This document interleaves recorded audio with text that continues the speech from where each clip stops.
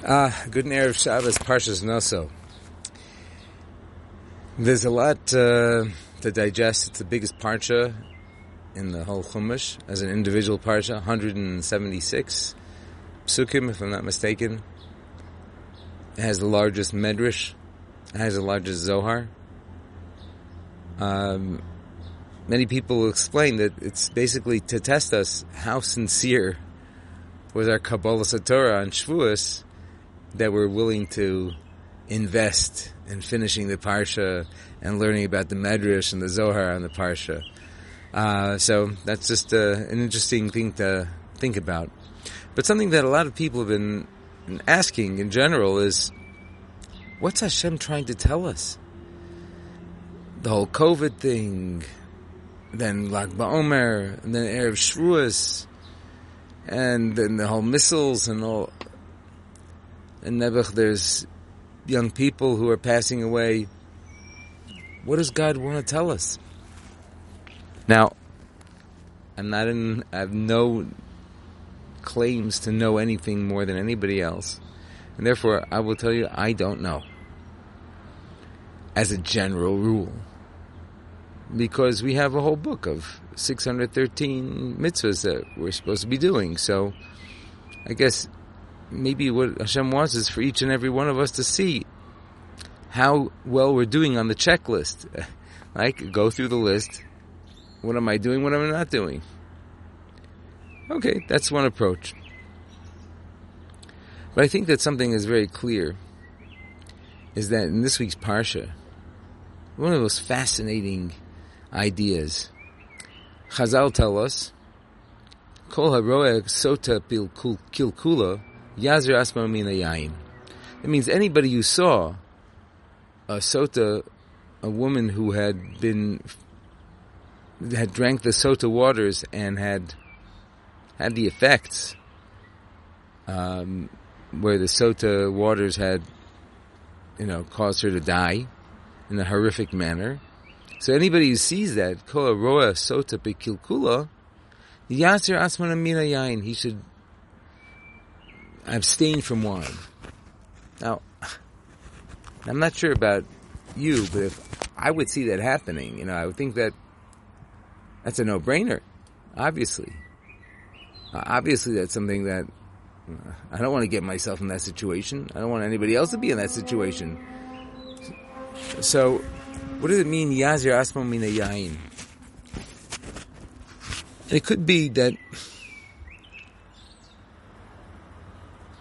Well, let me just preface one other idea.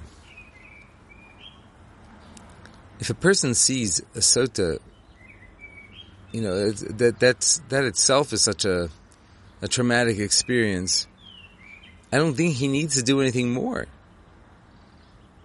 But the idea is, no, you got to take it a step further.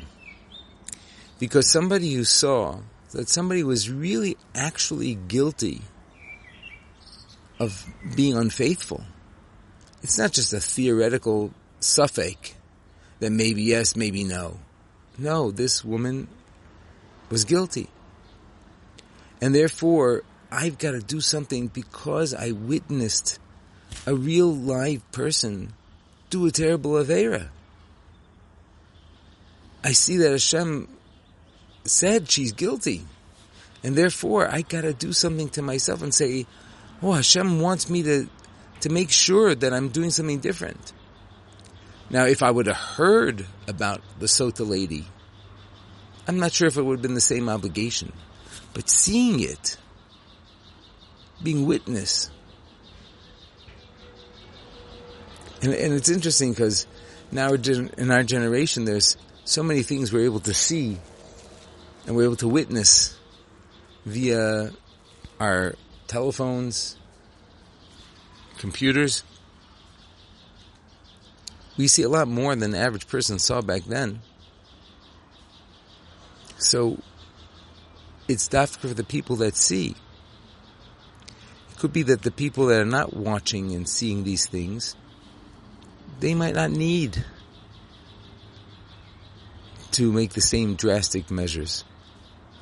And maybe that's what Hashem is telling us. That we see a lot of stuff that we don't necessarily need to be seeing. And if we see things that are immoral and unjust, or people who are guilty of crimes, then it has an effect on us. And that effect is, it makes us maybe less disturbed that the fact that there are people who are doing these averas. And so that's maybe something that we got to know, is that anybody who sees something, and the Baal Shem HaKadosh actually even says that if you hear about certain things going on, there's a hashkacha pratis why you heard it and why somebody else didn't hear it.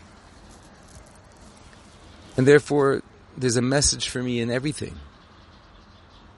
Everything I see, everything I hear.